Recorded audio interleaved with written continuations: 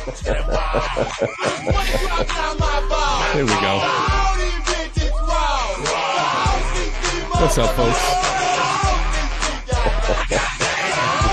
We are back after a bit of a hiatus. Ooh, let's see that in stereo.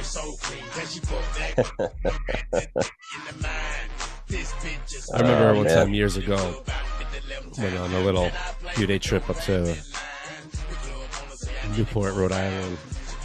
We were younger, you know, in some of the bars and everything. And there was this guy who was like on basically like a moped. He had this big top hat on. Hair looked like this guy. I was like, this is basically Little John's doppelganger. And as the night went on, you know, everybody's drinking. Him and I became like fast friends, right?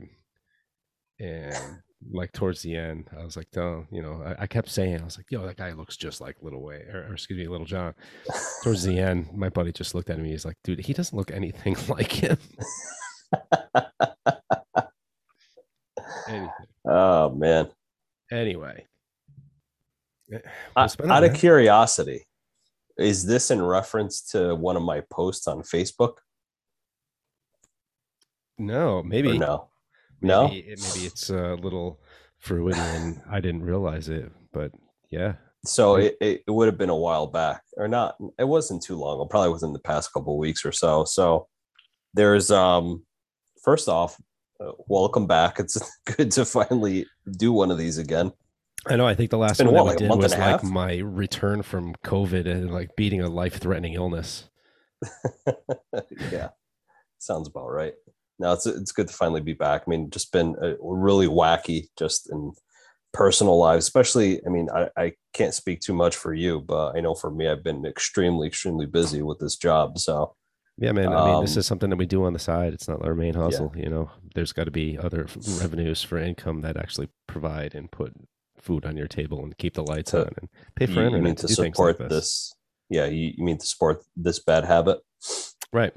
This one where we just vent off and, you know, go off into Never Land and who knows where our topics go. And I was thinking about it earlier today. I was like, you know what? There's so much better streams for news, right? But the thing is that when you go to these news outlets, you're getting those news perspectives. You're getting that spin. Everything's influenced, right? There's money coming in, and it's just like, one thing that I think you and I have done a great job of doing is just kind of splicing away the nonsense, just saying like, okay, this might be the news, but what's behind it?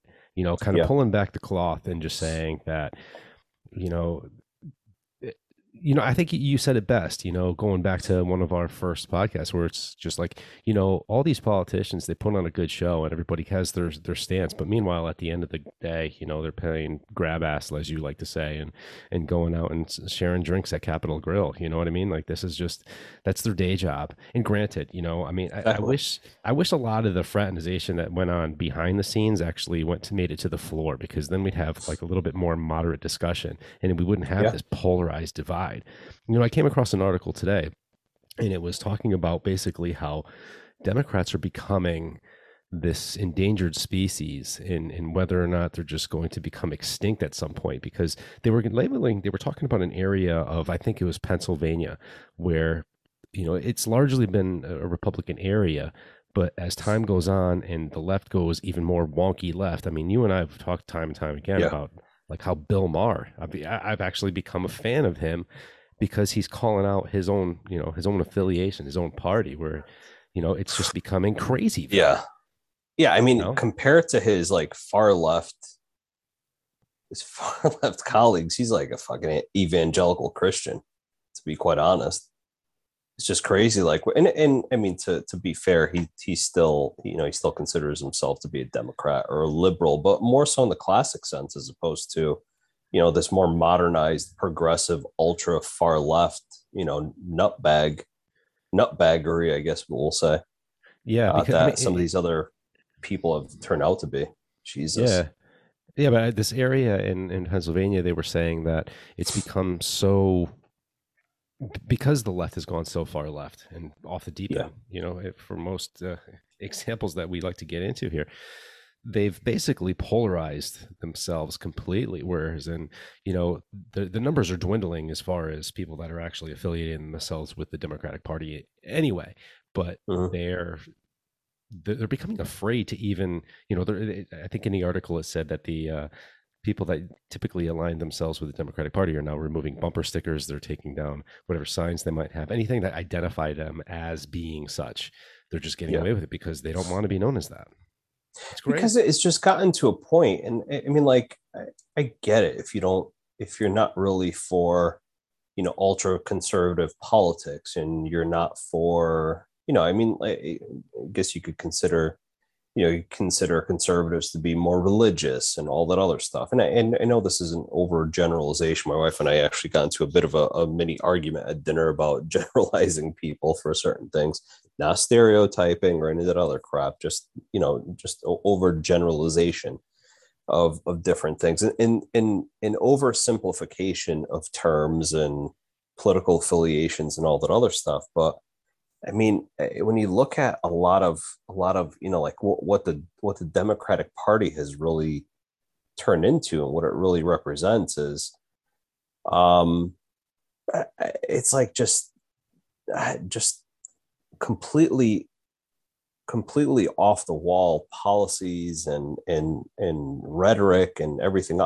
And the surprising thing about it is that, within the past couple of days, in all honesty, I mean, when you see San Francisco go to the idea, or go to the extent of recalling three of their seven school board members because of their just ridiculously far left policies of renaming schools and other woke crap, in place of actually,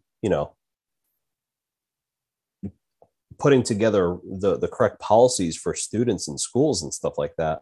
I mean, that's a bit of a wake up call for for a party who in the past few years has really gone, and I know we keep saying it, but like has literally gone completely off the deep end.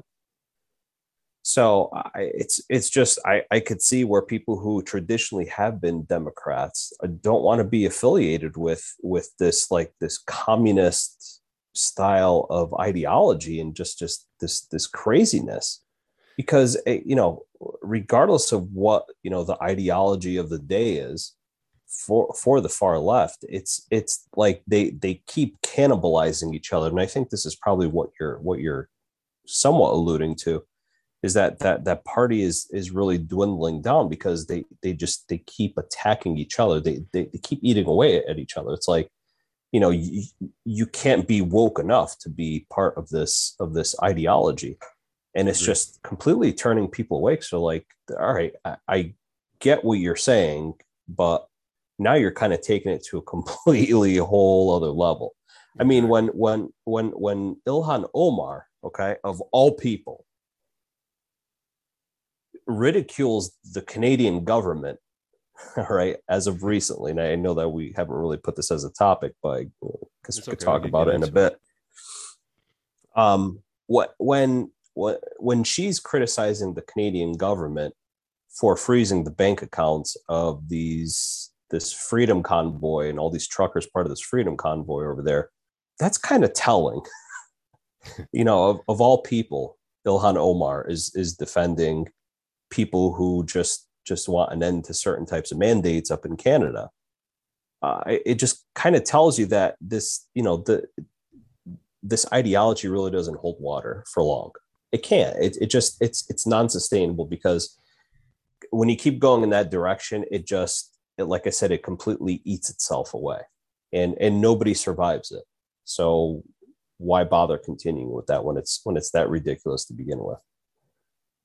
Wouldn't it be funny if these truckers just kept trucking away and then they ran out of gas, but their assets were frozen, so they couldn't fill up their tanks, and now they're just empty semi trucks sitting in the middle of the road, can't go anywhere. Yeah, how ironic that would be. So I've got a little 1792 today.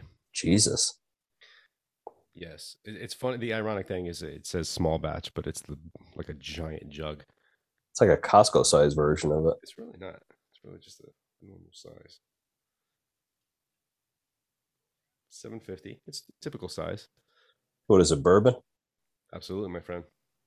Nice, nice. Got a Absolutely. little squeak at the beginning too. Yeah, it lets you know that the cork is real. Nice. So I still got my bottle of ammunition. I actually haven't touched it since we had our last episode. I really like this one. So I think this will probably be one of my go-to from here on out, to be quite honest. Hmm. So yeah, if anybody has a chance to try it out, highly suggest Ammunition Straight Bourbon Whiskey, finished in Cabernet Sauvignon burials. Yeah, Burials? it's buried It's barrels. buried. Yeah, Hopefully you let's don't see. drink too much and then you end up buried. There Oh, we go. Solid. love it. Love it. Yep. Oh yeah. So we're gonna do a traditional cheers. Yeah, salute, my friend. Salute. Salute.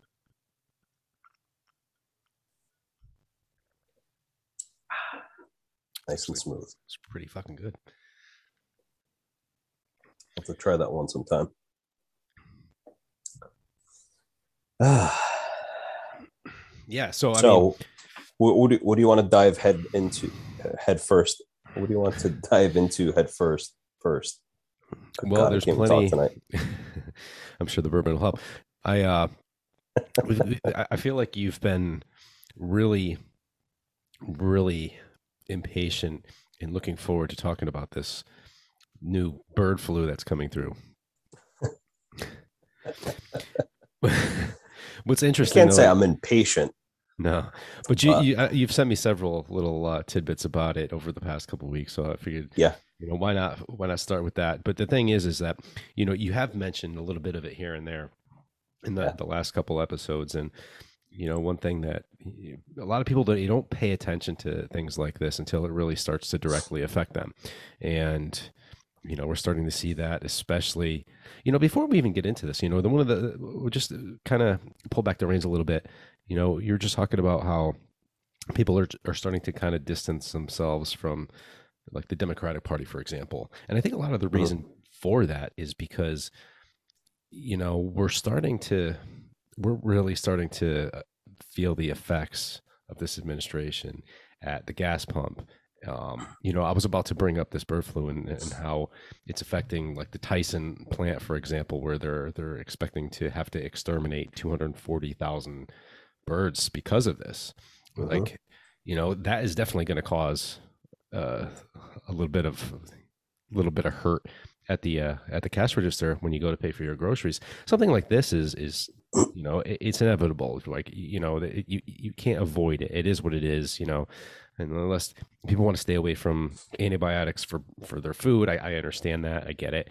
But illness is something, and pathogens is something that goes through all species, not just humans with COVID. But I mean, Mhm. you could shed more light into what the flu exactly is in this instance. But I know I'm between like two different subjects here, but really, Yeah, a lot of people they're kind of people can't even buy cars. I got somebody who yeah, was looking to lease a car and they called the dealership. They're interested in the Pathfinder.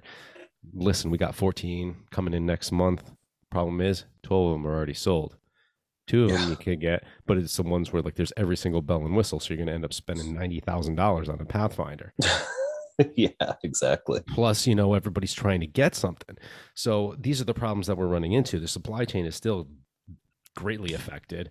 The gas Yeah, pump is greatly affected. They're saying that this conflict over in Ukraine is going to affect us too. Like it's just yeah, it's spiraling. And as much yeah, as people wanted to get away from Trump and they wanted to get away from you know his nasty grams, if you will, every time you turn around, I mean, we've joked about this. The guy, for all intents and purposes, he was an entertaining president. He was, but he had a penchant for putting his foot in his mouth. He certainly did. There's no way around it. yeah, But it's just yeah, you're yeah. No, I basically get people it. would I be mean, rooting for a losing team. yeah, yeah, and that's the thing. It's like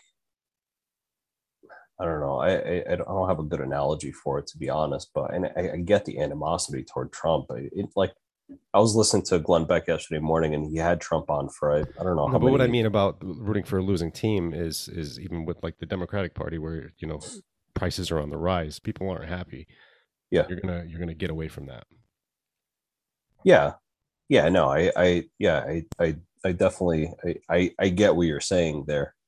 But it's like what's happened to this, up until, I guess you could say this past election, is that there was animosity toward him just because of his demeanor and stuff like that. And I get it. I mean, the guy just doesn't know how to talk, and he uses a lot of he says a lot, says very little at the same time. He uses a lot of words and He's a salesman. He's a pretty salesman. He's an much. entertainer. He is. I mean, real estate is how Yeah. he became, the mogul that he is. You don't get into real estate, make money by not selling. No, He's I get what you're saying, but what in my experience in dealing with a lot of people, incredibly intelligent people, is that, you know, the more intelligent you are, the less you actually say. And the number of words that you use are relatively small compared to somebody who, and I catch myself doing this, somebody well, who's yeah, because you're nervous able to is drive the point speaking a lot. home. Right. It's a more direct route.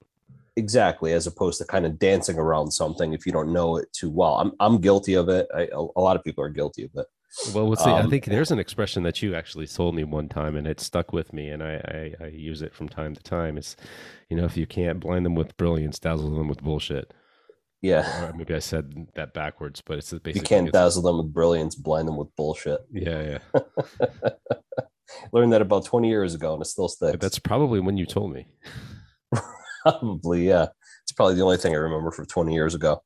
Um, no, and like I said, I get it. The guy's he's a turnoff, just like his presentation. And like the thing that bothers me is that there's people that are still diehard Trump fans, and they would literally throw themselves in front of a moving bus if they had to for the guy. And I don't understand the attraction toward the character, toward the person. Policy wise, generally speaking, he's pretty solid. Um, I mean, the economy was in good shape at that point. Now, you could say COVID kind of messed things up toward the end, but that's to be expected. Could Yeah, he but have that's done better for worldwide. that? It's not Yes, I something that think was so. specific and Exactly. brought on by himself. Exactly. Could he have done better for that, to prepare the country for it and to mitigate as much of a disaster as it was? Yes, he most certainly could have. And I don't want to say, in hindsight, everything is 2020. It's that I think he just had this combative attitude toward it, as opposed to really looking at it objectively and being very realistic with the American people about it. Right. I think we But I could have been think in much that better shape. like you say, battling, I think a lot of that comes with basically he was always at war. He was always at an argue at the precipice of an argument with the media. Just anytime he entered the room, it was like they were Right. just looking to scald him. Whereas now we Which have is somebody fine. who won't even take questions. I mean, Yeah. And which is fine. I mean, I could understand if somebody wants to, somebody's trying to constantly get at you. But if that's the case, you should be hyper vigilant in understanding that no matter what you do or what you say, they're going to try to pick everything apart. In my experience, when that occurs, you play the game as best you can. As soon as you show any sort of sign of weakness, they are like great white sharks after blood in the water. They can right. smell it, and they will pick at that wound as much as they possibly can until they tear you apart with it. But he fell victim to that time and time and time again. And it was just a constant, it was like a positive reinforcement. I don't mean that in a good way. A It was a negative positive reinforcement. feedback loop that occurred, where he would feed into it, and it would just go back and forth and keep escalating constantly, and he just wouldn't back down. It's like he didn't understand that they were purposely trying to tear him apart, so he kind of played into their trap constantly. Yeah, And because it anyway, was I just mean, any attention was good attention, bad attention. It was just entertain. It was just him getting attention, basically. At that point, I feel like. yeah, yeah, and I totally get that too. But I mean, having said all that, I mean, he's been out. It's it's over a year at this point, and things just aren't looking good. I mean, you could blame it on the pandemic, you could blame it on this, you could blame it on that. I mean, gas prices are certainly higher than they were last year. And you can say it's not Biden's fault, and it's you can't say it is in general. But you know, policies do lead to economic consequences altogether. So although he doesn't snap his finger and changes the price of gasoline, policies that you put together that reduce the amount of petroleum that's extracted from the ground here within the United States could certainly affect gas prices, and so that's a consequence of it. Now, you have some people who will say, I don't care. I mean, as long as the environment stays clean, I don't care how expensive gas prices are. Then, I mean, I'm okay with somebody's opinion like that. If they truly believe in that, then that thought process, good or bad, whatever way you want to interpret it, is justified. You are completely aware of the consequences. Um, so I can respect those opinions. The opinions I don't respect are the people who will just automatically deflect any blame whatsoever, because then it's not genuine. It's completely unrealistic, and all it is. It's you're just deflecting, and you're trying to point the finger at somebody else. You're trying to basically um, deny everything and make counter accusations. Is pretty much what it comes out to be. So, but it is what it is. It is what it is, and that's something that we're stuck with as far as petroleum costs and such. But let's just bring it back to this flu thing, because this is, like I said, this is just like COVID we mentioned with Yeah. Prices of things in conjunction to just COVID falling under the presidency of Trump and Mhm. how he was affected by that. But now turkey and basically poultry costs are expected to be on the rise. Yeah. Poultry operations in Kentucky and Virginia were confirmed to have birds infected with a highly lethal form of avian flu. Federal agriculturals, the officials said on Monday. Days after flocks of turkeys in Indiana tested positive, raising worries about a wider outbreak in the country. So this is the place that I was just talking about. Mhm. Fulton County, Kentucky, had 240,000 chickens, and in a backyard flock. Well, I don't know what that's supposed to mean, but nonetheless, that's I a had no that's a idea 240,000 chickens can fit in my backyard. It seems that's a like a big ridiculous amount. backyard. I don't know what kind of golf course you live on, but nonetheless, I mean, this is just after 29,000 were destroyed in Indiana alone. Yeah. Um, and this is the first confirmed case in commercial poultry in the United States since 2020. So 2 years since that. Now, not only do we have 29,000 that are put away, now we got 240,000 that are getting put away. Yeah. This is going to cause a major, especially a larger company such as Tyson, who Yeah. is basically responsible. Like when you deal with companies like that, a lot of times they have offshoots that are kind of like, more lesser known brands, if you will, that kind of Yeah. operate underneath their company Mhm. license or label. Yeah. It's a lot of people to feed. Yeah. And this has been going on for several months before it even hit North America. So this has been going on throughout Europe for probably about a good 4 months or so. You gave this warning. Um, I did quite a few months ago, and the reason why. So let's go back in history a little bit. So I want to say it was back in 2005 when H5N1 avian influenza, this is the same strain of it. It might have mutated a bit over the years, but generally speaking, it's considered to be H5N1 avian influenza. Now, what's H, what's N, what the hell are these numbers?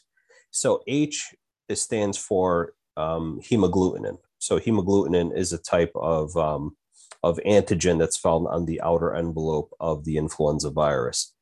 N stands for neuraminidase. Neuraminidase is another antigen. It's another enzyme that's found on the outer envelope of avian or of influenza viruses.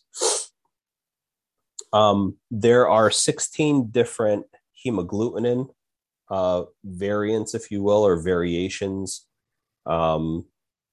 And there's 9 different neuraminidase variants, whatever you want to call them. Um, Obviously, they can make many different combinations. You can there. I'll go through a few that have been mentioned over the past few years. So the 2009 swine flu pandemic was H1N1. The 1918 Spanish flu was H1N1. If I remember correctly, the 1957 avian flu, or sorry, Asian flu was H2N2. If I remember correctly, the 1967 or 68 Hong Kong flu, I think, was H3N2. Um, in our seasonal influenza vaccines currently are the 2009 H1N1 pandemic influenza strain, the H3N2 seasonal influenza or influenza subtype A. Um, there's over the past few years, H7N9 has been reported. H5N6, H5N5, H5N3. There was a report about 10 years ago of H3N8 canine influenza that killed over 150 harbor seals in Boston.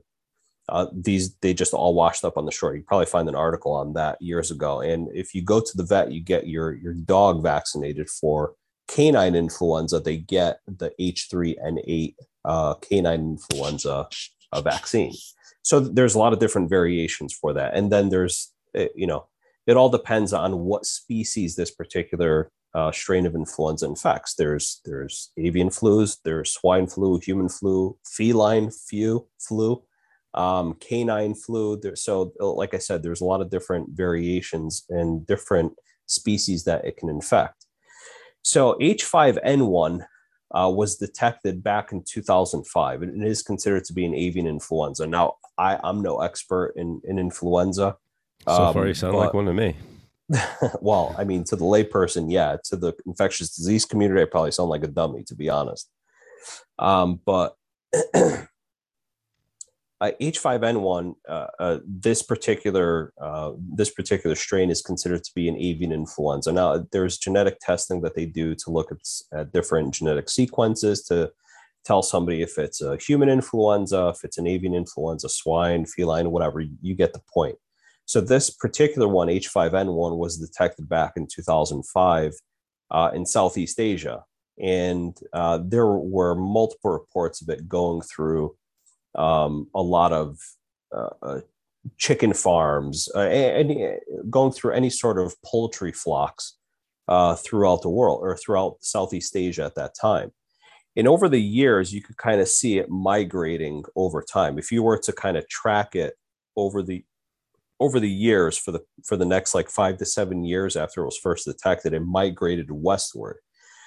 So it went from Southeast Asia to mostly mainland China, and then from there kind of spread to more Central Asia, from there to parts of the Middle East, Egypt, northern part of Africa, then parts of Europe as well. And then I want to say probably like around 2014, not that it completely went away, but it's almost like it went dormant. It was kind of strange. Like you really didn't hear much about H5N1. There were other strains of influenza that were detected and reported on, like I said, H7N9, H9N2, H5N6, so on and so forth. Um, and and then periodically you would see it pop up here and there. It's detected in birds and all that other stuff. And then probably about 5 to 6 months ago, I started seeing reports internationally of this particular influenza strain starting to pop up more. And it wasn't in Southeast Asia, it was actually more so in Europe. And it was like literally day after day after day, I'd get Twitter alerts of some news article from anywhere in Europe, Czech Republic, Russia, Great Britain, Italy, Germany, Spain, France. Didn't matter what country. It was like it was everywhere. And you'd say that they're calling 60,000 birds, 70,000 birds, 200,000 birds, backyard flocks, everything. Birds, various wild birds showing up dead from this particular influenza strain. And I said it's only a matter of time before it reaches North America, and if it does, I truly worry that's going to at best case scenario, it's going to affect our poultry, our food source here in North America. It's already affected other parts of the world.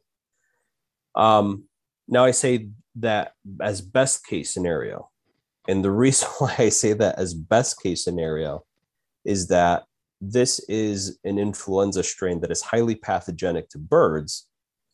But if spread from bird to human, it's also highly pathogenic. Most strains of avian influenza are highly pathogenic to humans. There are some that have low pathogenicity, but generally speaking, most strains of avian influenza are highly pathogenic, meaning that they make you very, very sick. And mortality rate is typically fairly high. So, like, people kind of scoff at COVID as saying, oh, well, it's only a 2% mortality rate. In the early days of H5N1 cases of human infections, I've seen mortality rates as high as 60%. Okay, so 3 of every 5 people that contracted this thing would die from it. Very, very concerning. And the reason I bring that up is that this is probably the one pathogen in the world that everybody is on the edge of their seat about. And I'm not saying that as of recent. This has been the case since the thing was discovered back in 2005. A lot of experts throughout the world, WHO, CDC, the European CDC, are on edge about this thing. They have been for the past 15 to 16 years. And the reason why I bring that up is that if it still holds true to what it was 15 to 16 years ago, this influenza virus is maybe a couple mutations away from where you could have sustained human to human transmission. Okay, kind of like COVID. All right. Now, with most zoonotic pathogens like this, so zoonotic means that it's spread from animal to human.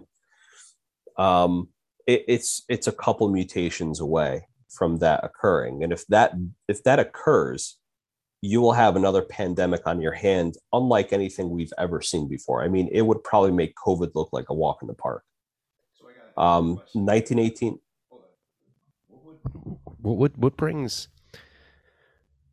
What would transmit? So this thing you said it started. You were seeing it a lot in Europe, right? Yeah. So how does it transform from being something that's primarily in Europe to something that now we're seeing in the United States? And then beyond that, what factors need to be in line for it to transmit from a bird to a human? Just human bird interaction. I mean, simply hanging around with birds. And I'm not saying you have a bunch of birds that you're friends with. Exactly. Yeah. Having backyard chickens. Although it would be interesting to be friends with birds.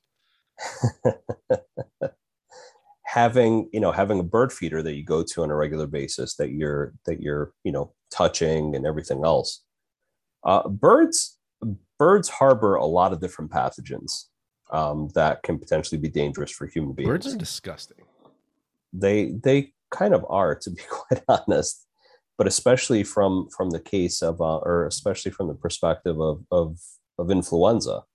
And the thing is too is that if you have the perfect scenario, which we're still in right now in the winter months here in the northern hemisphere, if you have a bird with avian influenza and you have a human with human influenza and they intermingle with one another, they could actually form like a hybrid avian human influenza that is not only highly pathogenic, but now can infect humans very regularly and can be spread from human to human.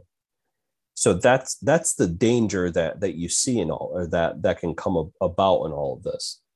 Now, if you have a 60% mortality rate in a pathogen like this, and you have sustained human to human transmission, I mean, you have a potentially mass extinction event on your hands, which we haven't seen in over 12,000 years with the last asteroid that hit Earth.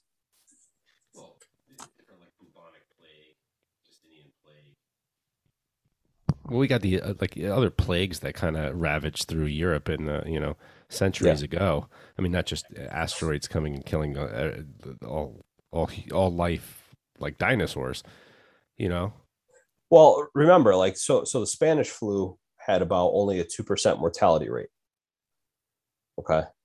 That was So only that two compared percent, to, 60%. yeah, 2% versus 60%. Yeah. I remember, I clearly remember reading a case report of a family, I want to say in Vietnam or Thailand, back in the early days of the H5N1 outbreak that occurred.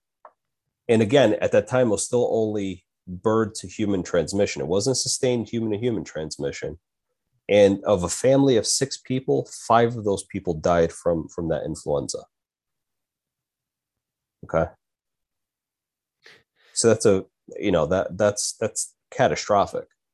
It's interesting. I saw maybe a couple years ago. I think maybe it was PBS that did like a little documentary talking about the Spanish flu and getting into it. There was parts where they were talking to survivors of it, and they were talking about how it's just interesting. Like there's people that woke up, and as the day went on, they contracted it progressively worse and ended up dying. Like there's people that woke up healthy that day and ended up dying of the flu by the end of the day. Yeah.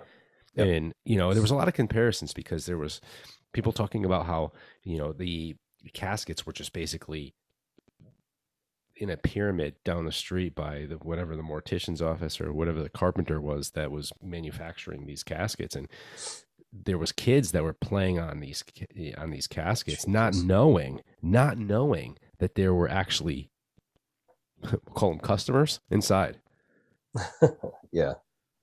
And Yeah, like that's there was crazy. this girl, she was a young girl at the time when she got it, and she's like, yeah, I didn't know. She's like, I was just like a little kid playing on a stack of wood as far as I was concerned. But sure enough, there was people inside it that passed away from it, and not only that, but the germs were still there, so they ended up getting it. Not they were young, they didn't succumb to it, but it was a scary time. It was a Yeah. scary time. And, we saw it again with like, where it impacted like professional sporting events and everything like that, where we actually scaled back. But if you look into when that was going on, there was actually like the Stanley Cup was canceled because there was actually, we talk about COVID and everybody, like you just mentioned, the 99.9% survival rate, right? But this was affecting people like that didn't have just a comorbidity, right?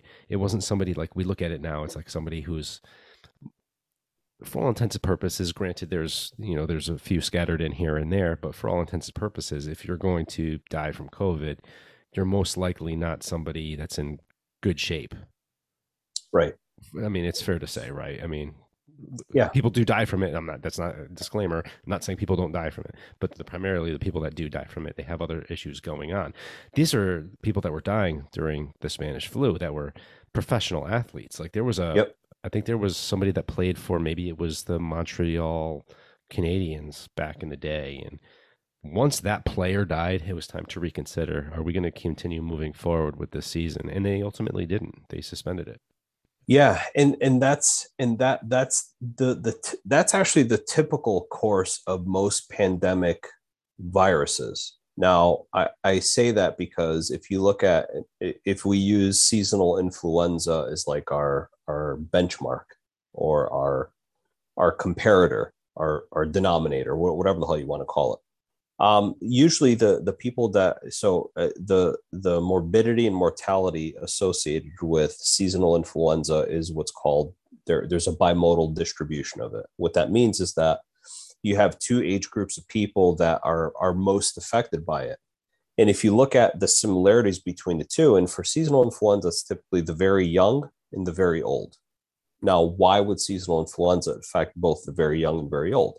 Their age difference is at least 60 years in difference, we'll say. Because, and the reason why the similarities between the two is that they have relatively weak immune systems. So they are highly affected by damage that's done to that person from the pathogen itself. Now, the thing with influenza is that most people don't actually die from influenza itself. They can get very sick from it, but what they actually die from is either a further complication of whatever underlying conditions they have, especially with things like heart disease, chronic lung disease, diabetes, basically things of that nature, people with cancer as well, highly affected from seasonal influenza. And the people who seem to do the best with seasonal influenza are typically the people in between.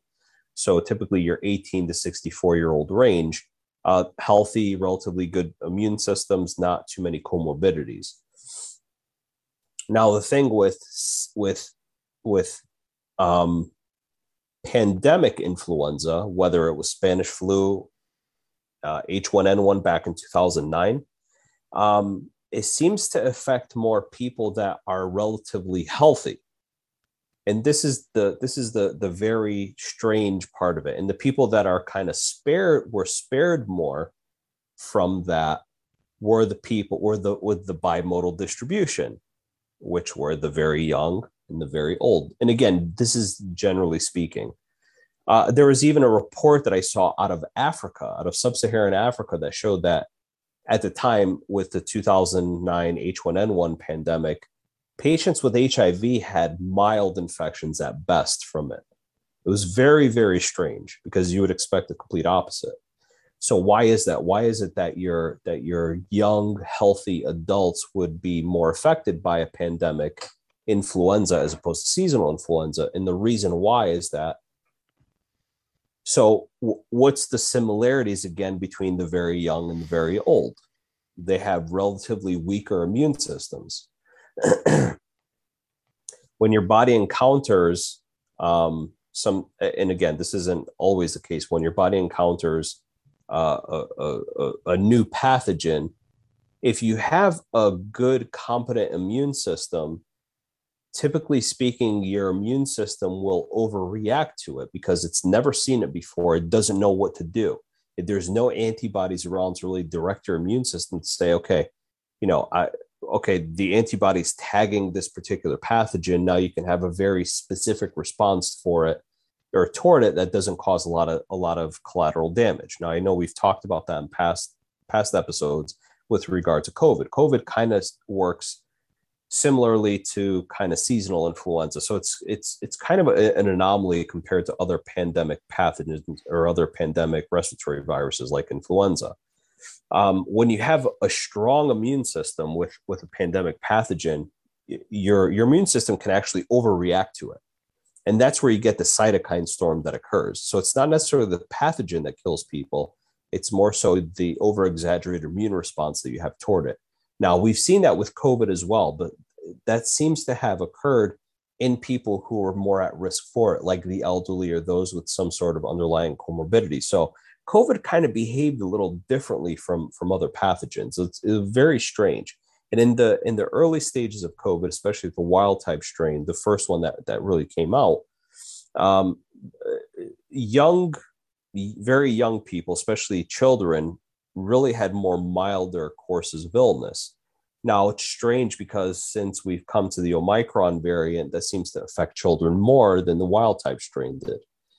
So it's very strange how it all works out. But I mean, the fact of the matter is, when you have a new pathogen like this, regardless, you just don't know what course it's going to take. Now, we have about 100 years worth of data in terms of pandemic influenza strains and coronaviruses and things of that nature. So we have some data, but we're still in our infancy as human beings to really understand how these pandemic pathogens work. So fact of the matter is, or the moral of the story is, you never know how these are going to turn out. And you really have to be extremely, extremely careful in how you approach them as a society, because if you don't go about them the right way, which it never turns out to be the right way, to be quite honest, it can really come back to bite you in the ass and really take its toll on society.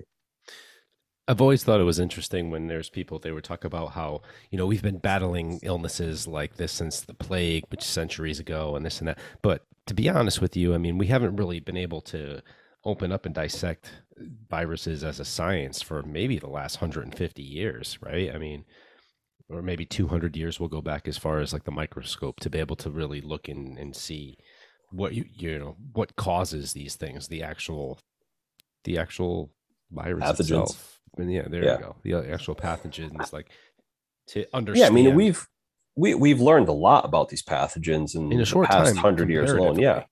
Oh yeah, I mean, if you were to consider that, our first ancestors as human beings walked the earth 7 million years ago, and only in the past 100 years we have major medical advances. We don't know shit at this time, to be quite honest. I We don't don't think we know take fucking enough anything. time. I don't think we really look to understand the concept of time, right? I mean, you figure, Yeah, just 100, okay, we'll go back 200 years ago. That's basically two people, right? yeah, I mean, life expectancy is around 75, so three people will say. So your yeah, grandparents, your grandparents were in the 1800s, right? I mean, you or me, right? yeah, Like it's not like my grandparents were born in or the early 1900s, really. yeah, So, but back then it's Model Ts. We have Teslas. You yeah. know what I mean? That was Alexander Graham Bell. We have Uh-huh. cell phones that not only Yeah. act like phones, but act like photo shoots, that act like fax machines, that act like emails, that act like Hmm. extensions of your brain. I mean, it's an encyclopedia. Anything you need to know is right there at your fingertips. 100 years ago, 200 years ago, these things weren't even, listen, 40 years ago, this wasn't even a concept. The computer that's I, in your pocket is stronger than the computer that sent people to the moon. I know. That's scary. I mean, here's another thing to consider. I mean, even from a medical standpoint, But meanwhile, the we're the only white launching people to low orbit and coming back. yeah. I mean, the wide scale clinical use or widespread clinical use of antibiotics for human medicine has only really been in practice for maybe 70 to 80 years since penicillin was really put into clinical use. You want to really Uh, put medicine into perspective. 80s, AIDS was basically the disease that was going to wipe out the entire gay community at the time, right? Because that's yeah, pretty much what was primarily focused on. That's what it yeah, was in the 80s. yeah, I mean, obviously, we know could affect anybody. yeah. I just saw in the news the other day they cured the first person. It was a female, and basically, it's not for everybody. So not everybody, get their hopes up that not that everybody's out there getting AIDS, but I mean, just it was interesting, and of course I wanted to know about it, but it basically complete. It's not for everybody because it completely destroyed the immune system, and you were basically Mhm. starting over from scratch with stem cells. Yeah, But that's crazy. You're yeah, completely eradicating somebody's immune system and yeah. bringing it back, like biologically engineering a brand new immune Hmm. system that has ingrained instructions on how to kill this disease that's killed millions of people through the Hmm. past 40 years. Yeah, and even the treatment for it, even for the chronic disease state management of HIV has changed dramatically over the past 25 years. I mean, it went from, the first heart therapy, or heart standing for highly active antiretroviral therapy, HAART, has changed from people taking 20 to 30 tablets a day of God knows what medication it was, um, to something where they could take it once a month, Is and it these were that? medications. Yeah, it's Because isn't that what fascinating. that's where like Project Red got its color, if you will, from, because that's the color of the pill, right? There's like one red pill or something like that, not very often. And it could save millions Yeah, of I people think I because I think it's think orange, or red, yeah, maybe because whatever. Yeah, but I mean, maybe this was years ago because I don't really see much about Project Red anymore, but I'm sure it still exists because for the longest time, I mean, AIDS was ravaging Africa, and it had nothing to do yeah. with sexual orientation. It just was something that was there, and I know in No, like and Brazil, it was something that was raging on, and and and here's the interesting thing about its origins. So AIDS is the condition that occurs in human beings. It's acquired immune deficiency syndrome. Now, there's other forms of AIDS that occur that are not due to the actual virus. It could be certain genetic disease states. It's relatively rare to be caused by other things aside from the virus itself. But generally speaking, AIDS is caused by the human immunodeficiency virus, or HIV. So where the hell did HIV come from? You're probably thinking. Well, here's the interesting thing. In West Africa, there's something called SIV, or simian immunodeficiency immunodeficiency virus. So simian immunodeficiency virus is actually like an HIV virus that occurs amongst other non-human primates, like baboons, other monkeys, things of that nature, apes, if you will.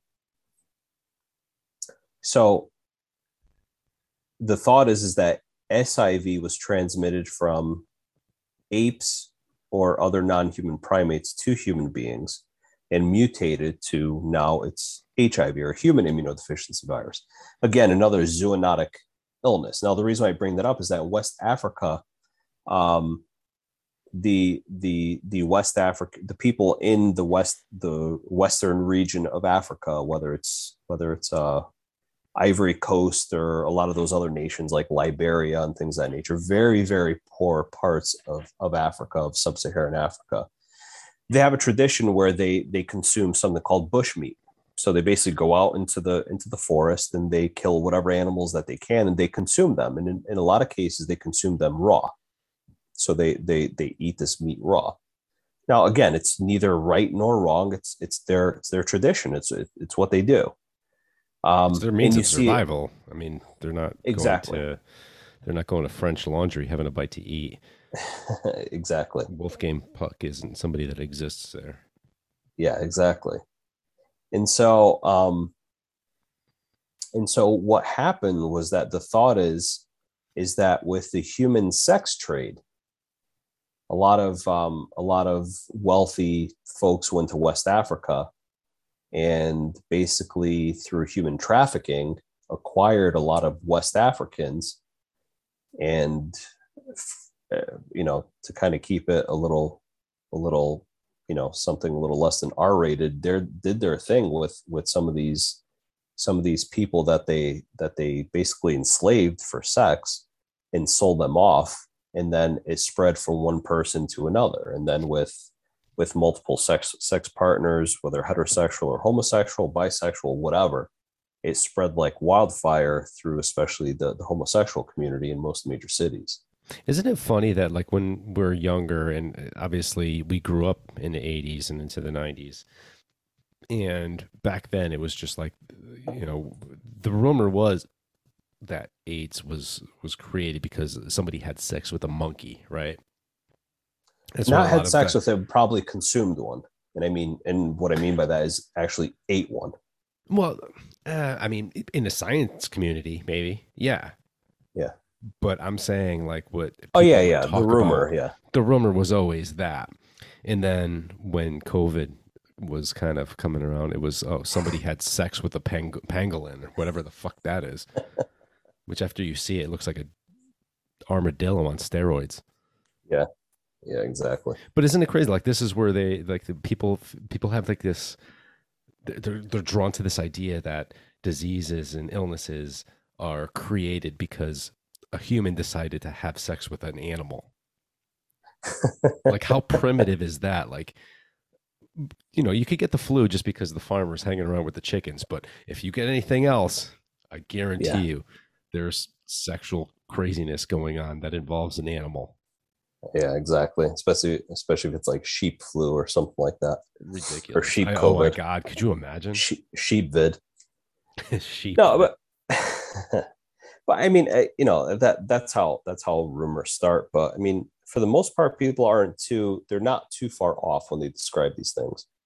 And a lot of it goes back to the basic principles of the human animal interface and these being zoonotic infections. So these are no different. I mean, if you want to talk about a lot of the most deadly illnesses to human beings on the face of the earth are due to our interaction with nature and other species, other animals, insects, whatever. I mean, look at Ebola. That's a hemorrhagic fever that's typically acquired also from bushmeat, typically speaking. Yeah. Hantavirus, which is another form of, I want to say it's kind of like another hemorrhagic fever that occurs here in the western part of the U.S., mostly around the Rocky Mountains in the southwestern part of the U.S. That's from having unsanitary conditions where you have a lot of rodents in areas. And back in 2013 or so, there was a hantavirus outbreak that occurred, I think, in in Yellowstone National Park with campers. What they found was that there was like an insane amount of mouse droppings everywhere in their campsite, and so naturally they ended up acquiring hantavirus. Marburg virus is another hemorrhagic fever. Yellow fever from mosquito transmission. Uh, HIV, COVID, SARS, avian influenza, swine flu. The list is endless in terms of the number of zoonotic pathogens that really can kill off a very large portion of human beings if we're not careful. And this is where the science comes in to really ensure that we have good antibiotics and we have good vaccines to protect us against these things. It is what it is, but as long as we keep pushing the limits of getting more into, deeper into nature, and the more we interact very, very closely, literally, physically speaking, with animals, the higher our risk for acquiring a lot of these nasty pathogens.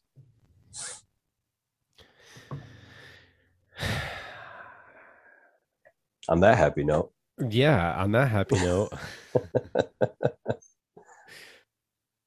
It just reminds me, I think you and we talked about that bit that Jon Stewart got into when he was on Steve Colbert. And he was just like, maybe it was the pangolin and he snuck his way into it. No, maybe it's the fact that there's a lab that's right down the street and it's actually named Coronavirus Lab.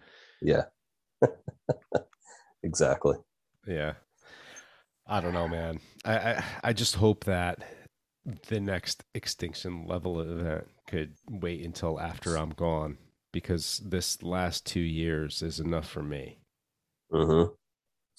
Wait till humanity gets even softer, and then they have to face an extinction level event. I mean, if life gets so easy. This is literally the best time to be alive. You don't even have to leave your house to get groceries anymore. It is. People don't understand that. They really don't. They have no clue like how good it was. Right. And then you had a little bit of look at how what was going on in the 40s, right? With World War II. Mm-hmm. Like milk was getting delivered by a guy. It was sitting on your porch overnight or whenever. And you had that was your milk. The refrigerator sucked. Cars didn't have air conditioning. You want to go out on a date, and the best you could do is you're going to park, right? You're going to overlook like a little scenic overlook. You went to a dance. It was the Sadie Hawkins dance. There was shitty speakers playing lousy music, but it's all you knew, right? So that was great music for you at the time. You had no cell phone. People called your house. You had to talk to your parents first, right? People are like, people send like, they're swiping right and swiping left to come on a date on a Friday night. Back then, you had to go to a bar. You had to go someplace, wherever it might be, grocery store, name wherever your location is. You had to meet somebody. You had to gather the guts to talk to that person, get their number. And not only that, but you had to call their house where they lived with their parents. So their first line of defense is already there. They're talking, you're calling. I talked to, back in the day when you were like a teenager, you talked to the girl that you wanted to date, you talked to her parents before you even got a chance to talk to her. Now it's this big buildup like, okay, drum roll, please. We're getting ready to meet my parents this weekend. Yeah, exactly. It's crazy, right? There's a giant fucking firewall back then compared to now. Right. Meanwhile, you had no penicillin. The common cold could kill you. People were dying of gangrene and from just, I don't know, home accidents. You slipped with the bush shears and you got a little cut on your arm. You might die from it because it got septic. Meanwhile, these days we have a virus that's 99.9% survivable, but all you have to do is a couple like little trivial things compared to what they had to do in the past, and people lose their shit. It's divided our country. People can't even think straight. You can't even put on divided the world. Exactly. You have people they're parking semi trucks because they're just like, I don't think I should get the vaccine, and I don't blame them. I mean, you and I have both talked. We don't think that vaccine mandates should ever come into play. Should you? No. I mean, is it beneficial? I think there's a combination. Like we said earlier, I had COVID a couple months ago. I think the fact that I had the vaccines combined with the fact that I actually take care of myself. I mean, I run 15 miles a week. I lift weights. I take vitamins. I try to live a healthy lifestyle. Meanwhile, I'm sipping bourbon on a fucking Thursday night. But whatever. I'm off tomorrow, so it's my day It's off. the way of the world. It's the way of the world, right?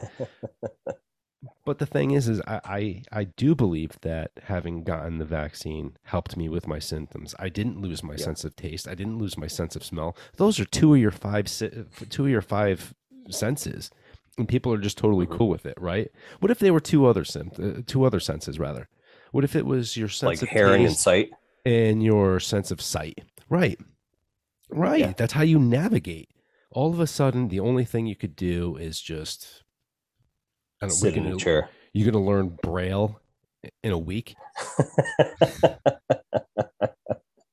Be Helen Keller temporarily. Yeah, seriously. Like somebody was asking me the other day at work, how would a blind man and a deaf girl date? They wouldn't. How? I don't know. Yeah, I don't know. That feels good. All sorts of shit. I don't know. It's a deaf leading the blind. Yeah, seriously. This is going to be a fucking 4-hour podcast if we don't get our shit straight. Anyway, it is what it is. What else do we got?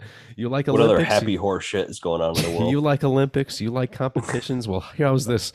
All right, a couple months ago we talked about, who was it, Sha'Carri Richardson and her whole smoking marijuana.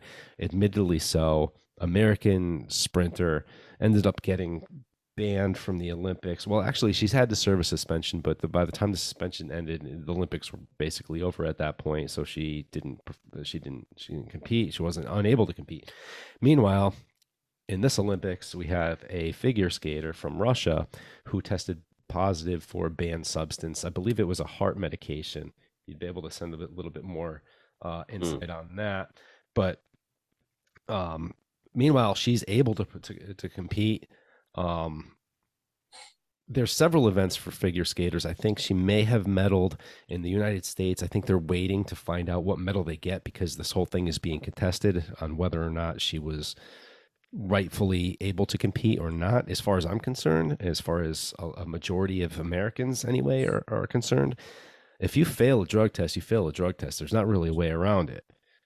Yeah. But for some reason she was able to, and then in whatever program, I think was just last night or the other night, she came in fourth place. Thus the Olympic Committee dodged a bullet there, because you know, with the controversy that's surrounding, it's just whether or not she should have been able to compete.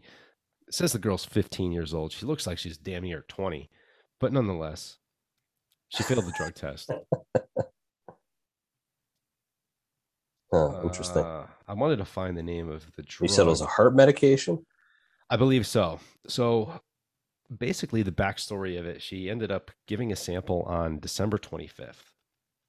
I don't know if you want to dig in while I'm going on my rant here. See if I can find anything on yeah, that. because the article that I had posted up there, it's not on there.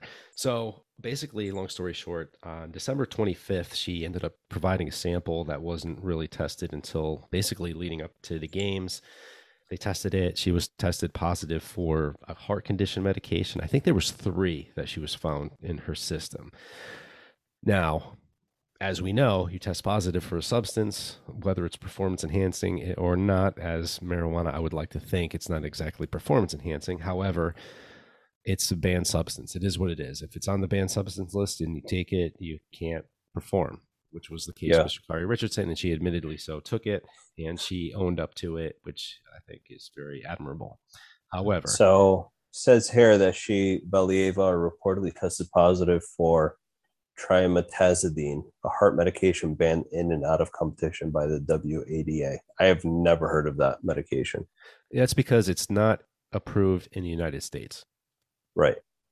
So I guess it's a medication that her father or her grandfather is on. Yeah. And her grandfather. Yeah. So apparently they're saying that she took it. Here's what basically the Olympics is saying as to why she was able to compete. She's 15 years old, and apparently, I forget the actual term that they're using. It's she can't be deemed responsible at that age. I think that age comes at 16, and I believe that's actually the term that they used. She's but she they're saying she's 15 years old. And granted, any 15-year-old, I mean, at that age, she's just being handled, if you will, right? For lack of a better term. She's Pretty just, much. she has her handlers, she's got her coaches, and basically, she's eating what she's told to eat, taking whatever she's told to take, which is an easy disclaimer. And the thing is that I think she broke some kind of record because she was able to do like 4 quads or something like that in her first performance in the Olympics, which I have no idea about figure skating, so I'm not even going to pretend, but I'm guessing it's a good thing because people were saying how amazing it was. Now, Yeah. granted, the fact that you're 15, you are basically invincible at that point. However, Yeah. you add a little bit of something where, I mean, I'm guessing if it's a heart medication, it's going to improve your stamina. So later in the program, you're still going to be able to pull off those jumps.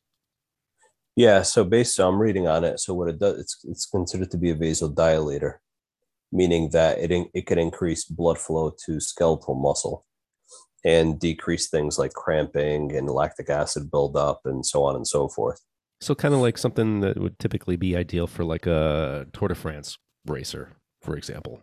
Seems like. Yeah, I mean, somebody doing a lot of aerobic exercise, even anaerobic, to be quite honest, is something that it would certainly help out with. So I could see where it's like considered to be a performance enhancing drug. But the most notable observation would just be basically that the more oxygen is being able to be delivered to the Yes. muscles.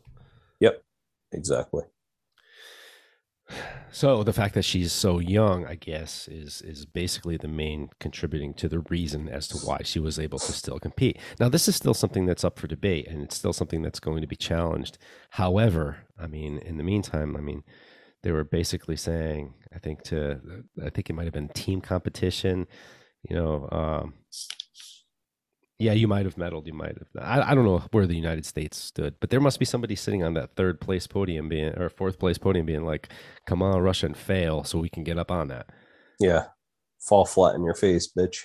Right. But, this is the thing. I mean, this is coming from a skater that's on a team who Russia's not even allowed to use their flag during these Olympics because this and the summer games that just passed, they're basically, they were running a state sponsored steroids, team.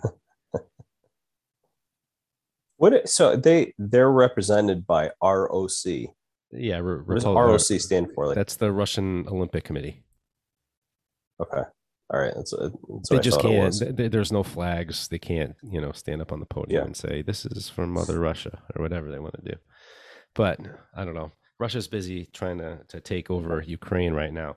So earlier in the week, I saw something. It was a blurb. It was saying that the Ukrainian prime minister, I believe, or president, I think they have a prime minister, said that they were expecting Russia to invade by Wednesday or on Wednesday. Mm-hmm. They actually said on Wednesday.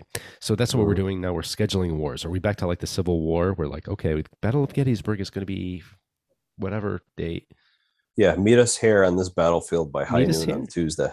Right, because if you remember, even in history class growing up, I remember them telling you that, yeah, the Battle of Gettysburg, there were people that were picnicking and watching the fight. Jesus Christ. I don't think that's happening anymore. But these trenches are dug, and I talked to somebody who's involved in military, and he was saying that, granted, there's no official war that's going on. Like Russia hasn't invaded yet, but there's Russian contractors that have been in gunfights, small arms fights with the Ukrainian military. So it's not like nothing's going on there. Meanwhile, Ukraine is running like a vacation advertising campaign. Did you see that? No, I didn't. I did not see that. Yeah.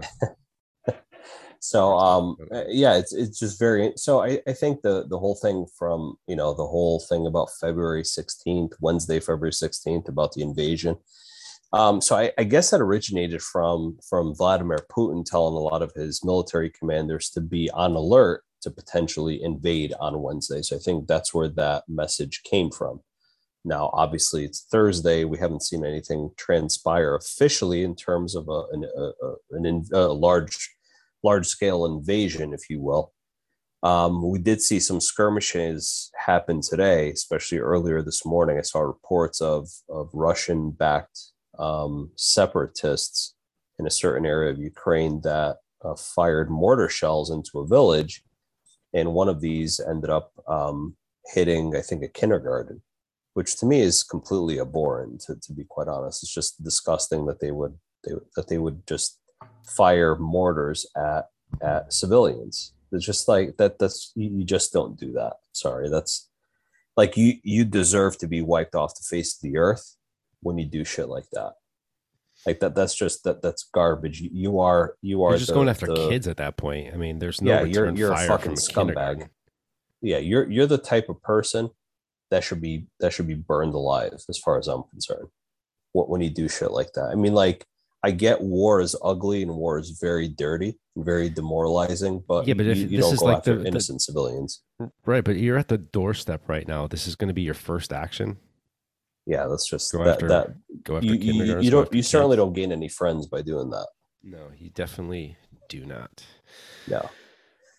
But I mean the world is a tinderbox right now, especially Yeah, with it this. is. So what I was reading the other Everybody's day just waiting about to see what happens. yeah, exactly. What I was reading from this is that Ukraine is a relatively large supplier of grains to the world market for food. So I think they supply like 15% of the world's grains, which is pretty. And I think that's part of that's not the entire reason, but part of the reason why why Russia wants to invade is to take Ukraine over altogether, especially for its very fertile soils. They go Um, after food, we go after oil. Imagine that, huh? Hmm. I And mean, opium. yeah, well, that's a booming business as well, especially with fentanyl. Hmm. But I completely digress. That's a whole Um, different tangent. We just do not have exactly. the time for. Yeah, exactly. So yeah, it's a tinder box right now, and the thing that I'm concerned with is not just with Russia and Ukraine, is that Russia supplies a lot of Europe with the western part of Europe with a lot of its petroleum. So if they cut off petroleum supplies to Europe, then the rest of Europe is kind of shit out of luck for energy production. The next thing you Now know, we we're can fighting supply against them. Europe. Not fighting Exactly. against them, but we're fighting for, barrels that they're trying to acquire in the Exactly. market. So we can supply Europe with all that. But the problem is that we've cut a lot of our production down altogether. So now it puts us in a pickle So what for could be that. a great business opportunity? Dig, dig, dig. Mm. Yeah. But the thing that I get concerned with is that, a skirmish with Ukraine can potentially pull us into it from a NATO perspective, Right. even though technically Ukraine is not in NATO. Um, but I foresee things like Iran just inadvertently attacking Israel because apparently Israel relies on Ukraine for a large portion of its grains. And plus, everybody's busy, so why not a good time? Exactly. And then that'll pull us into trying to protect Israel. So then now that puts us on two war fronts, stretching our capabilities, and that gives China the perfect opportunity to attack. And because China is really in cahoots with Russia, it seems like a perfect World War III scenario. Dangerous. Yeah. We got some grim times ahead. I mean, this is really the closest we've been in quite some time to something major, major, Yeah. major. I mean, I don't even think, back in 2001 and 2002, going into Iraq and Afghanistan and these areas, I don't think that compares to what could possibly No. happen with this Ukraine incident. Like, if this actually gets off the ground, if this thing, I mean, they're already predicting like within a couple months there could be 50,000 casualties. That's the number Yeah. that's thrown out already. Easily. Yep. I wouldn't Scary, doubt it. man. My friends that are in the military, they don't want to go over there. No. Like, I mean, they're throwing up their hands. They're like, what do we have to? What do we have to go to Ukraine for? We're like, what is it? It's a shithole. See, I mean, I envision a similar scenario like what happened in World War II. Like we stayed out of World War II for the most part, and we just supplied the Allied forces with arms, with supplies, with equipment, food, everything, fuel, all throughout the earlier parts of World War II. The thing that catapulted us into World War II was Pearl Harbor, and that was a complete surprise attack, obviously by Japan. And then that really pissed us off, and that got us into it. But I can foresee the same thing happening where we're assisting the European countries with with fighting that occurs in Europe from this. And then, like I said, China has the perfect opportunity to attack us when we're not looking. And then shit gets real. So that's the way I foresee it. Now, I pray to God that that doesn't happen, because that's not a good situation for anybody. That's also an extinction level event. Yeah, I'd say so. Hmm. So let's make things happy again. Let's talk about the Super Bowl. Let's. Did you watch it? I did. I did I too. did. I did too. I Actually, thought it was a great game. It's funny how blinded it became after the game was over, because the game was a great game. I thought. I think yeah, it was kind of this back and forth. Cincinnati wasn't even expected to. They were the underdog, but if you took the spread, they still won it. yeah, However, over the next few days after, it's almost like the game became this afterthought, where it became this whole thing of, people go in the Super Bowl so crazy because this is the only thing that I know where people forget about the actual event, and then they talk about the little minor stories that are kind of hinted inside it. Like, yeah. people are talking about, well, the commercials, they weren't really that good. Well, it's fucking Super Bowl, man. This isn't Commercial Con 2002 or 2022. Like, all right, so you didn't like the commercials, cool. The game good? Because that's what you watched, Yeah. you know. And then, like, this whole Well, thing with Eminem, and if he knelt, and who gives a shit? Like, the thing is even if he did kneel, he didn't kneel during the national anthem. So wasn't that the issue? So people are exactly. taking away from it being about the national anthem, and now they're making it all Colin Kaepernick, which that was never the case. But they're trying to make it about that. Yeah. Well, None. it's interesting because I was watching Fox News just in a couple days afterwards, and they brought that up. They brought that whole incident up about Eminem kneeling during the halftime show, and they're like, okay, so he kneeled during the halftime show.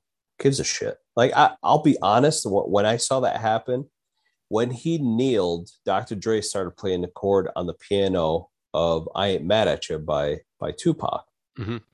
And to me, the way I interpreted what Eminem was doing was that, because if you look at that halftime show, it was kind of like, a classic California hip hop artist type of thing, even though basically half of them weren't from California. But you kind of get the idea. I mean, like, hip hop from either Southern California or New York from the 90s was the pinnacle of hip hop. Let's Right. let's be completely real. I know you and I have talked about this on many Absolutely. occasions on this podcast, but that time in hip hop was the pinnacle of that genre of music by far. There is no fucking comparison otherwise. And a lot of that had to do with Dr. Dre, Snoop Dogg, Tupac, and all that other stuff. Now, of those three, Tupac is no longer around. It's been about 25 some odd years or so since he was killed. Um, so to me, when Eminem kneeled, and because Eminem was kind of brought up through the ranks, even though Eminem's from Detroit, he was uh, brought up through the ranks by Dr. Dre.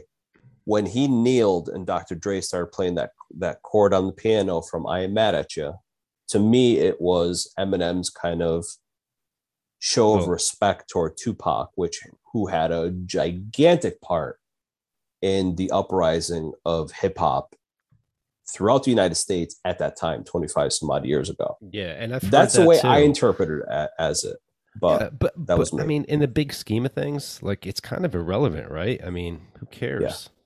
I mean, Yeah. if it's for Tupac, cool. If it even if it's for Colin Kaepernick, I mean, I don't hate the guy. I mean, I understand the point that he's trying to make. I just don't think that.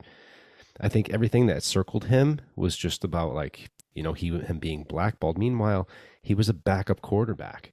That was my whole thing. Like I get it. Like I understand why you're doing it. I don't agree with the fact that of when you're doing it.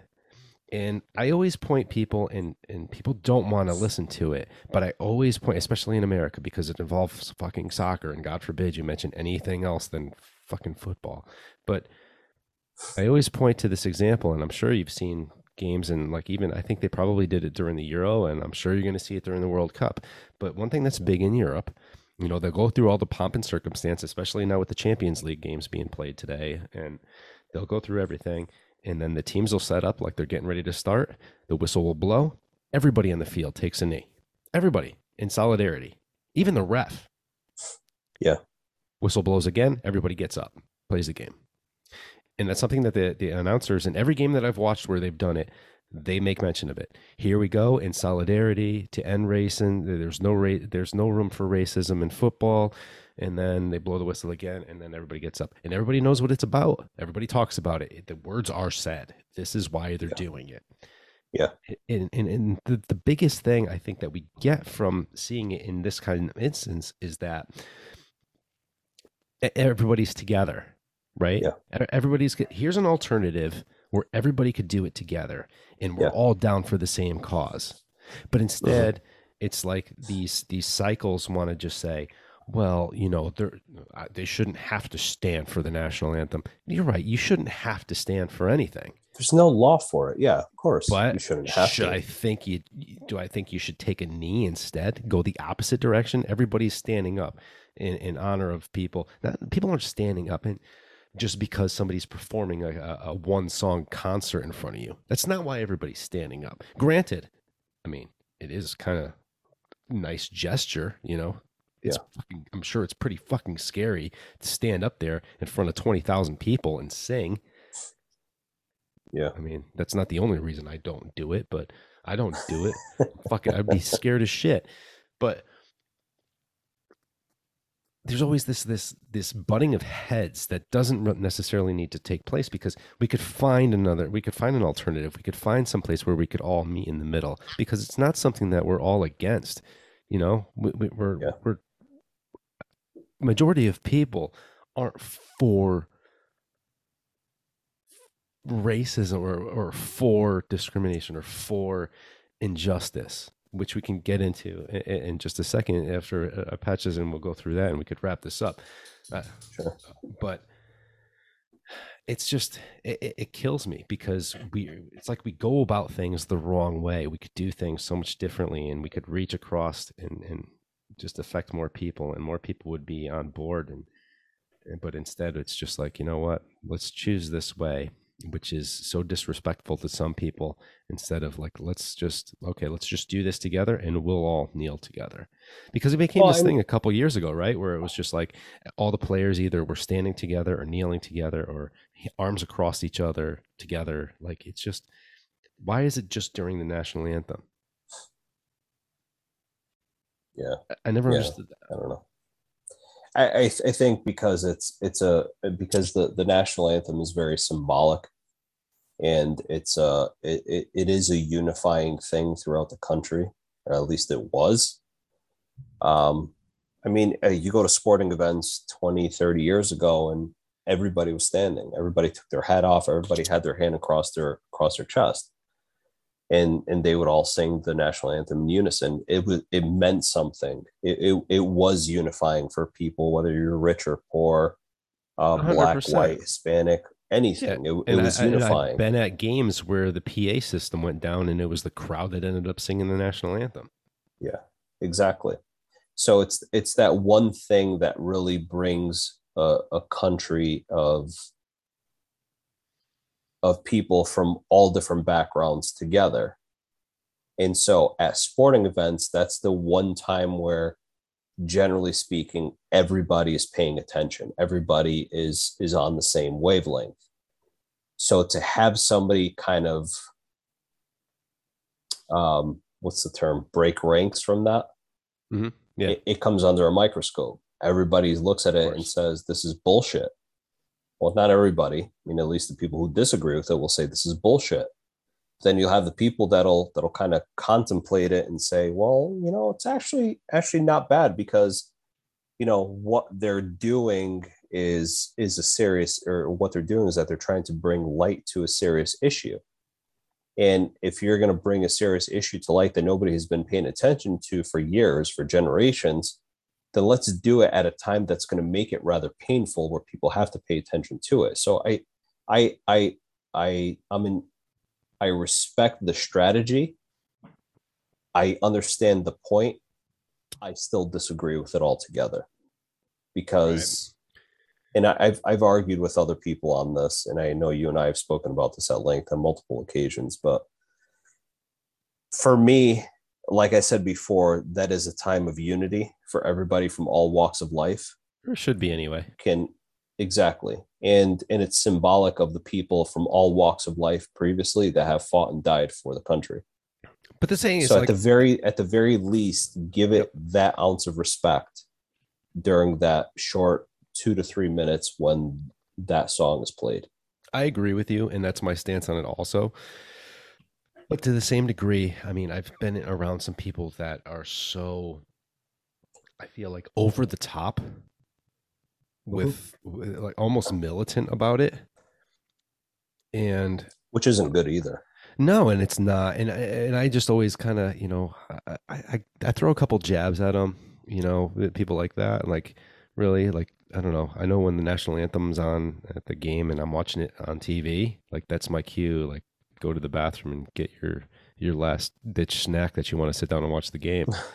Like I don't even notice it. I don't even half the time the chant like the volume's not even up when they're doing it. This is just all right. Game's about to start. I'm not paying attention to it. I'll be honest with you. Like it's not like the Star Spangled Banner is on my playlist.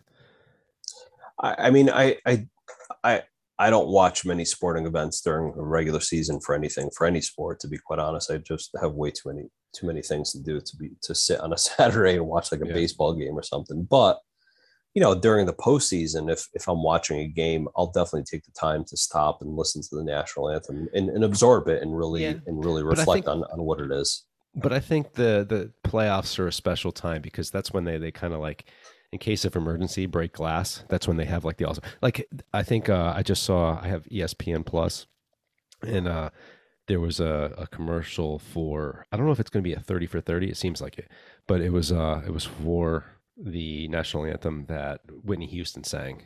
Mm.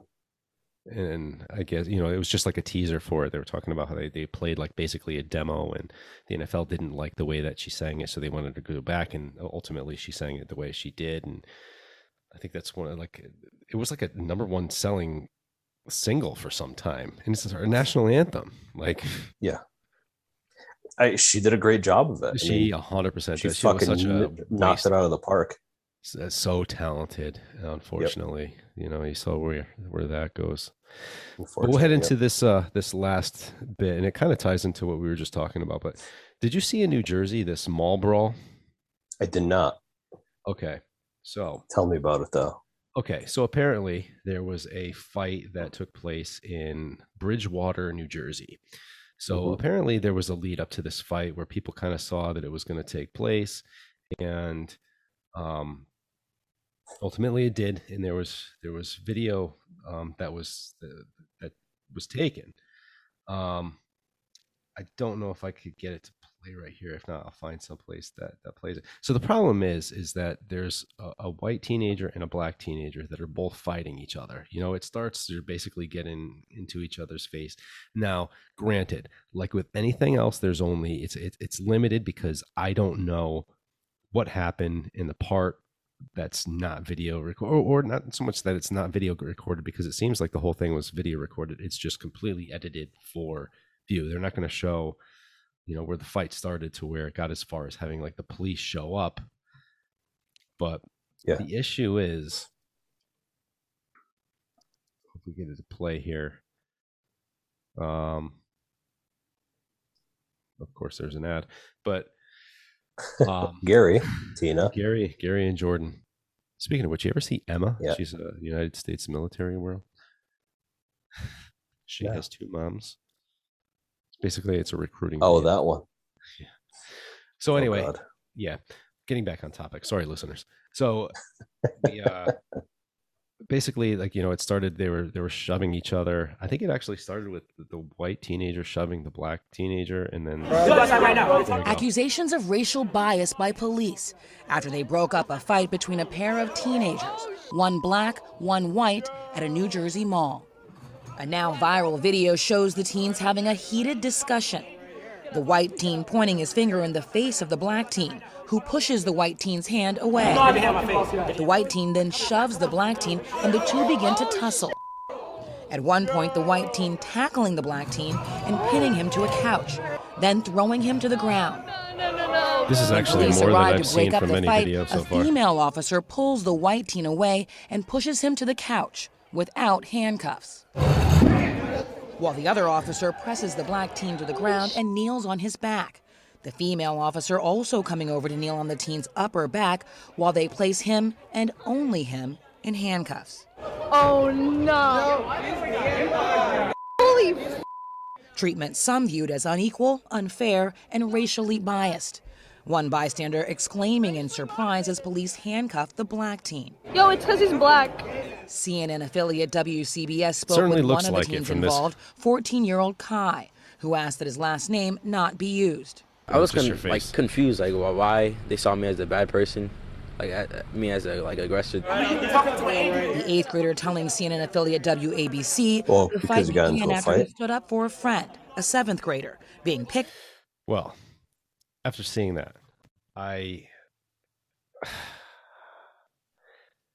would be, if I was the guy that had the guy. So protocol in a situation like that, both people get cuffed, both, right off the rip. They get separated, they get cuffed, sorted out after. Yeah. That being that being the case, that both of them were aggressive. They were both throwing fights. There was no assault. It was mutual combat. So they both get taken in for disorderly conduct or whatever. Right. Mhm. The problem is if I was the guy that had the guy handcuffed on the ground, I would look at my partner and say, why the fuck is that guy not cuffed?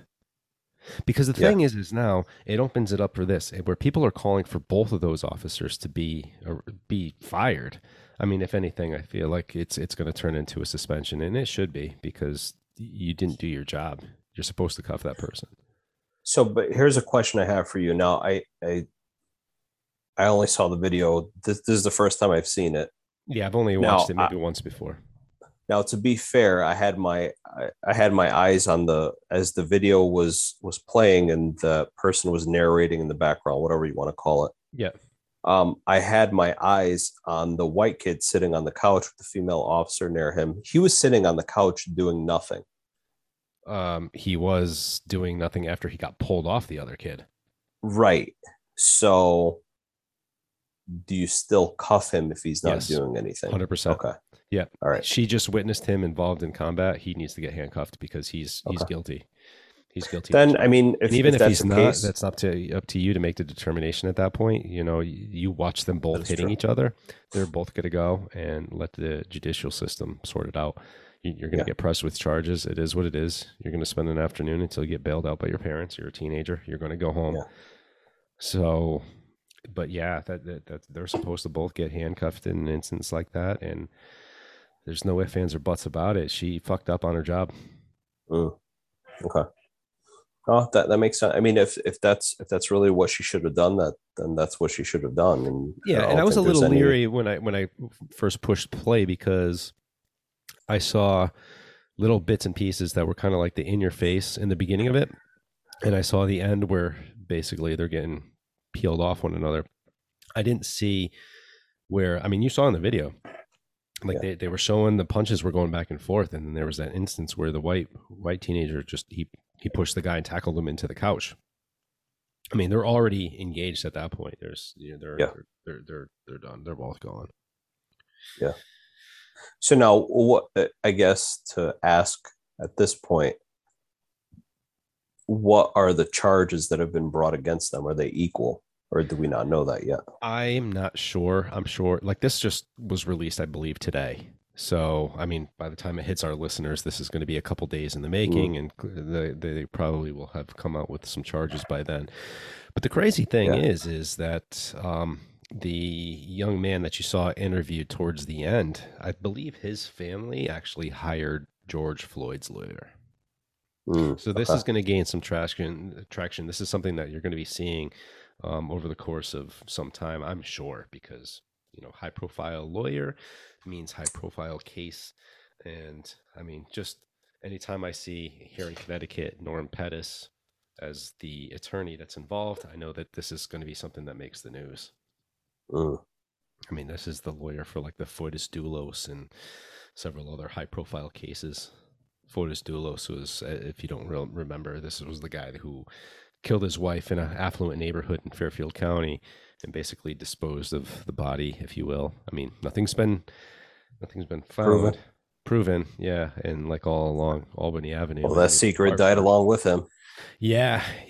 And I remember when it happened, I know somebody because he was on parole, and I knew somebody in parole at the time, and they were saying that his parole officer was one of the responding people, and they're like, yeah, he's gone, man. They tried to revive him but he was brain dead and he wasn't coming back.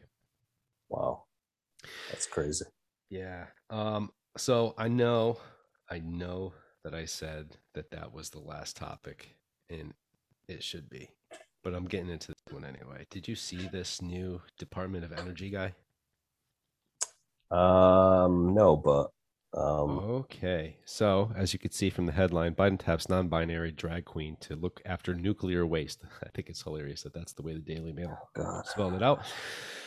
To their credit, MIT graduate and kink activist. I don't know where that goes, but MIT graduate is pretty impressive. So there will be enormous challenge to take on top-level Department of Energy role. Sam Britton, he uses the pronouns they or them. They said in a LinkedIn post that they have accepted the job as the Deputy Assistant Secretary of Spent Fuel and Waste Disposition.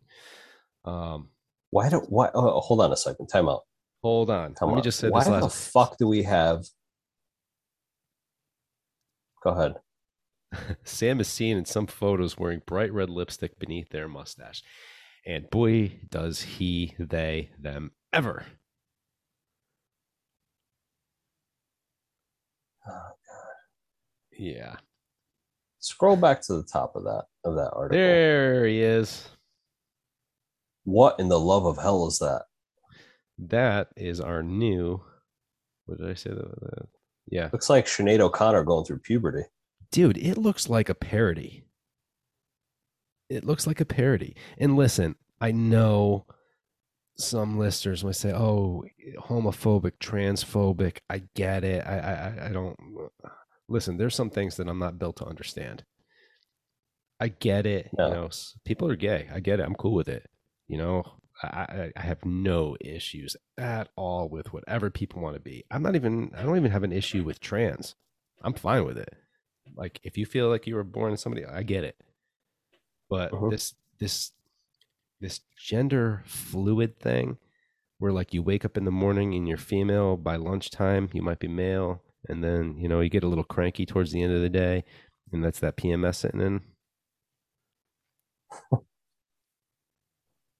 Yeah, I don't get it either. I don't get it. I really don't, and I want to. But the thing is like, listen, man, this is a government federal job.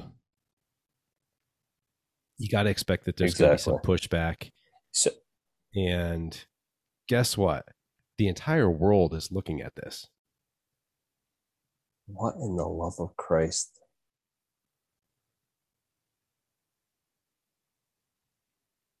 What the hell? I mean, this is, dude, if the transgender thing, this whole kink activist thing, this is a person who has pictures of people bowing on their knees to them wearing some kind of crazy spiked shoulder thing with masks on, and a guy that has a shirt on that says "Damn Daddy," and a guy with a beard, like something out of Pulp Fiction. This is craziness. I don't get it, man. I don't get it. This is This is what we talked about at the very beginning of this particular episode of like being so woke and so far left that you just turn people off that are like, dude, like seriously, you make me look like a fucking evangelical Christian. What do you think those two federal guards back there, those officers, what do you think they're thinking looking down at this thing, this guy? They're saying, whatever dude, it feels like at the moment. They're saying to each other, dude, if this wacko has a crazy crowd of insurrectionists, you're fucking taking them, not me. Yeah, I wiped my hands clean of this. Well, hold on a second. Go back to that article. Okay. Can you go back? I think I closed it. I'll find it right here. There we go. Yep. Okay, so all right, so this guy's position is Deputy Assistant Secretary of Spent Fuel and Waste Disposition. So I think the more troubling part of this whole story is why we actually have a paid position for this in our government. I don't know. Also, you have somebody that can't figure out what gender they want to be, has to make the decision on the best option of dealing with our nuclear waste. I'm sure the guy is incredibly intelligent. Or I'm sorry, graduated from MIT. I'm sure they are incredibly intelligent. Listen, between the two of us, you're the brains. I'm the dumb that dropped out of community college. But I know if I'm supposed to pee standing up or sitting down. Or if you're going to put lipstick on that day while shaving your peach fuzz. Well, I'm going to make sure I leave the old soup strainer up top.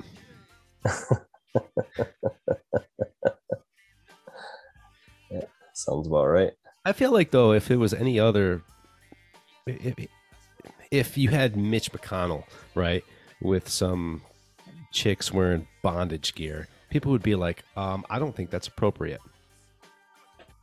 But this is okay. Would he? I don't know. I give it. I listen. I mean, it doesn't matter if you're a drag queen, if you're trans or whatever, straight. I mean, from a business perspective, from a government perspective, as a citizen looking to my elected officials, I want them to look and act professional. I don't care for a circus. I don't care what your opinion is of something one way or another. Exactly. I want you to be professional because, and the reason why is that my tax money that I work my balls off for go to pay your fucking salary. And I expect you to do the job the way you should without any of the drama that goes along with it. You think there's going to be drama along with this person? Fuck knows. Oh, who knows with this goddamn day and age, to be quite honest. Listen, I would love to, if I were an elected representative, I would love to go to work in a t-shirt and jeans every day. But you know what? I know, even me, as somebody who dresses down a lot, even I know that's dressing down. It's not really representing your constituents the way you should. That would be inappropriate for a woman to wear. Never mind. Absolutely. I don't know. Absolutely. It's very inappropriate. I mean, when you are in a business setting, there is the appropriate dress that you should have for it. And I don't mean like an actual dress, but the way you actually should be dressing yourself. You should be professional looking. Period. Not a fucking circus. Sorry. I agree with you. There's a guy that I work with, we'd see like, if the TV's on in the background, you see something like some of the Jerry Springer show, and it'd be somebody like, gay or whatever, acting like this overly feminine. It's like, listen, I'm cool with the fact that you're gay, but chicks don't act that way. Yeah, exactly. All you're doing is you're just trying to attract attention to yourself, and it's negative attention is basically what it is. I hear you. All right, folks, that's all I got for tonight. You good? You good over there? That's all I got. But this is one of my favorite songs of all time. Yeah, it's a good song. Absolutely. All right, folks. He's out. Peace. Sacramento, where you at?